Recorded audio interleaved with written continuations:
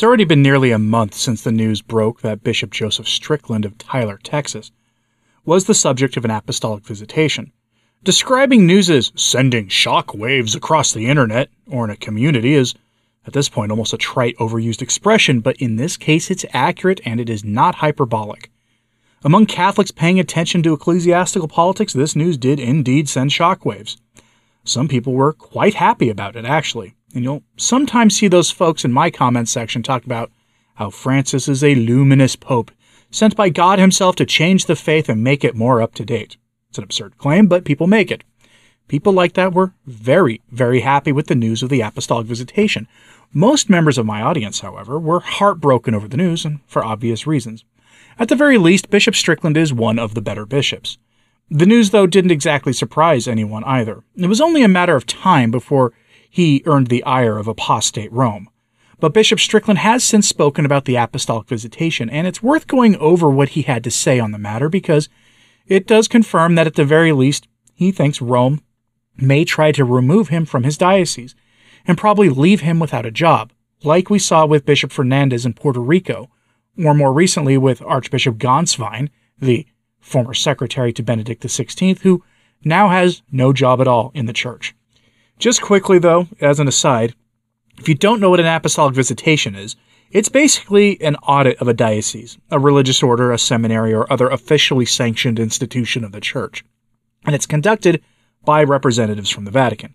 It's never a positive thing, regardless of how it's spun by the media or by the parties involved. An apostolic visitation is, even in the best of times, the best of popes, a message that the Vatican and presumably the pontiff think something has gone wrong in the institution being investigated, and that things need to change and change fast. Sometimes a visitation is a mere formality, which may have been the case with Strickland. But Bishop Strickland made his statements in a recent episode of his radio show and then was picked up by Catholic media on Friday. And you've probably heard almost nothing about this unless you've read these articles I'm going to go over because the radio episode hasn't aired yet. The weekend is the worst time for news stories to break, unfortunately, and that's why I'm bringing this to you today, bright and early in the new week. And that's why this episode of Bishop Strickland's radio show will air on the radio officially this week. We turn to Pillar Catholic for this one. Headline: Bishop Strickland, they won't stop me. Now, as you can tell from that headline, Bishop Strickland was defiant in his response to the apostolic visitation. Defiance in the face of injustice is a good thing, to be clear. Some who think Francis is merely a bad administrator or merely a bad pope won't like that tone and that language, but we're dealing with something worse than a pope who is merely bad at his job. And I guarantee that Bishop Strickland has figured that out. From the article, quote, Bishop Joseph Strickland of Tyler, Texas said Wednesday that a Vatican-ordered review of his leadership was undertaken last month because of his willingness to preach the truth, adding that it is possible he could be removed from his post as a diocesan bishop. The bishop compared the apostolic visitation to a visit to a school's principal office, while adding that he believes he has led his diocese well. I think that I went through this because I've been bold enough, and I've loved the Lord enough and his church, simply preaching the truth. Strickland said during an episode of the Bishop Strickland Radio Hour, which was recorded July 19th and will air on the Virgin Most Powerful Radio Network next week. Speaking with Terry Barber, the co-host of Strickland's weekly radio show, the bishop said that while an apostolic visitation was conducted last month very quietly, it subsequently made the news and people were aware of it. End quote. We'll get back to Bishop Strickland's description of this in a moment. First, though, it is worth pointing out that the official reason given by Rome for the visitation is that this was for purely administrative reasons. Not that I believe them, obviously, but Rome has said that this happened because of administrative concerns, meaning how Bishop Strickland handled personnel issues, including what Rome characterizes an unusually high turnover rate in his fundraising office, among other human resources-related issues. Awfully boring reasons to send someone for an apostolic visitation, but that's the reasoning. Rome went out of their way to frame the visitation as purely a response to how things were run on a technical level, and that had nothing to do with church politics or his recent statements about Francis on social media. Now, that having been said, it has also been widely reported that the two bishops leading the investigation were walking around Bishop Strickland's chancery operations, meaning his official offices, and openly talking about who might replace Strickland right in front of chancery employees. And if that happened the way Catholic media reported it, then this whole thing is just for show, that they've already decided what they're going to do. The outcome has already been decided by the faithless people running the Roman Curia and the Holy See these days, if those reports are true. Now, given his unrestrained use of Twitter, where he would openly call out Francis and tell people to follow Jesus instead of Francis, this process hasn't surprised anyone paying attention. But Bishop Strickland does meet the accusation that this is being done for purely administrative failings on his own part in his diocese. Head on, he addresses it directly. Quote, in his July 19th remarks, Strickland acknowledged that in his diocese there have been some administrative issues, and I'm sure people are concerned. While he did not delineate those issues, he acknowledged that, I'm sure there are people saying that there must be something really bad, and something's really gone wrong for this apostolic visitation to happen. But the bishop expressed confidence in his administrative leadership. I've got nothing to hide, Strickland said. The finances are in order. We have a great finance team. Development is strong. We have a good number of seminarians. And I go to the different parishes, celebrating confirmation. The people are very welcoming. They say they're praying for me. Strickland nevertheless acknowledged that the outcome of the visitation is uncertain. You see things on Twitter saying, Bishop Strickland's on the way out, the bishop said. Maybe they're right.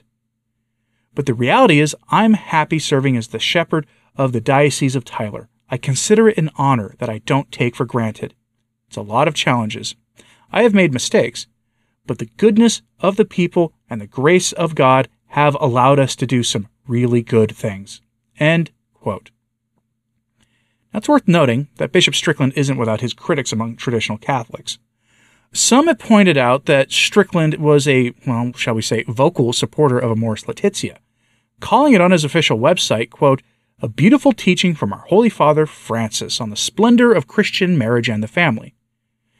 Elsewhere, he was also quoted as saying, Amoris Laetitia recalls the essential aspects of the Church's teaching on marriage and the family, which are based on divine revelation found in sacred scripture and sacred tradition.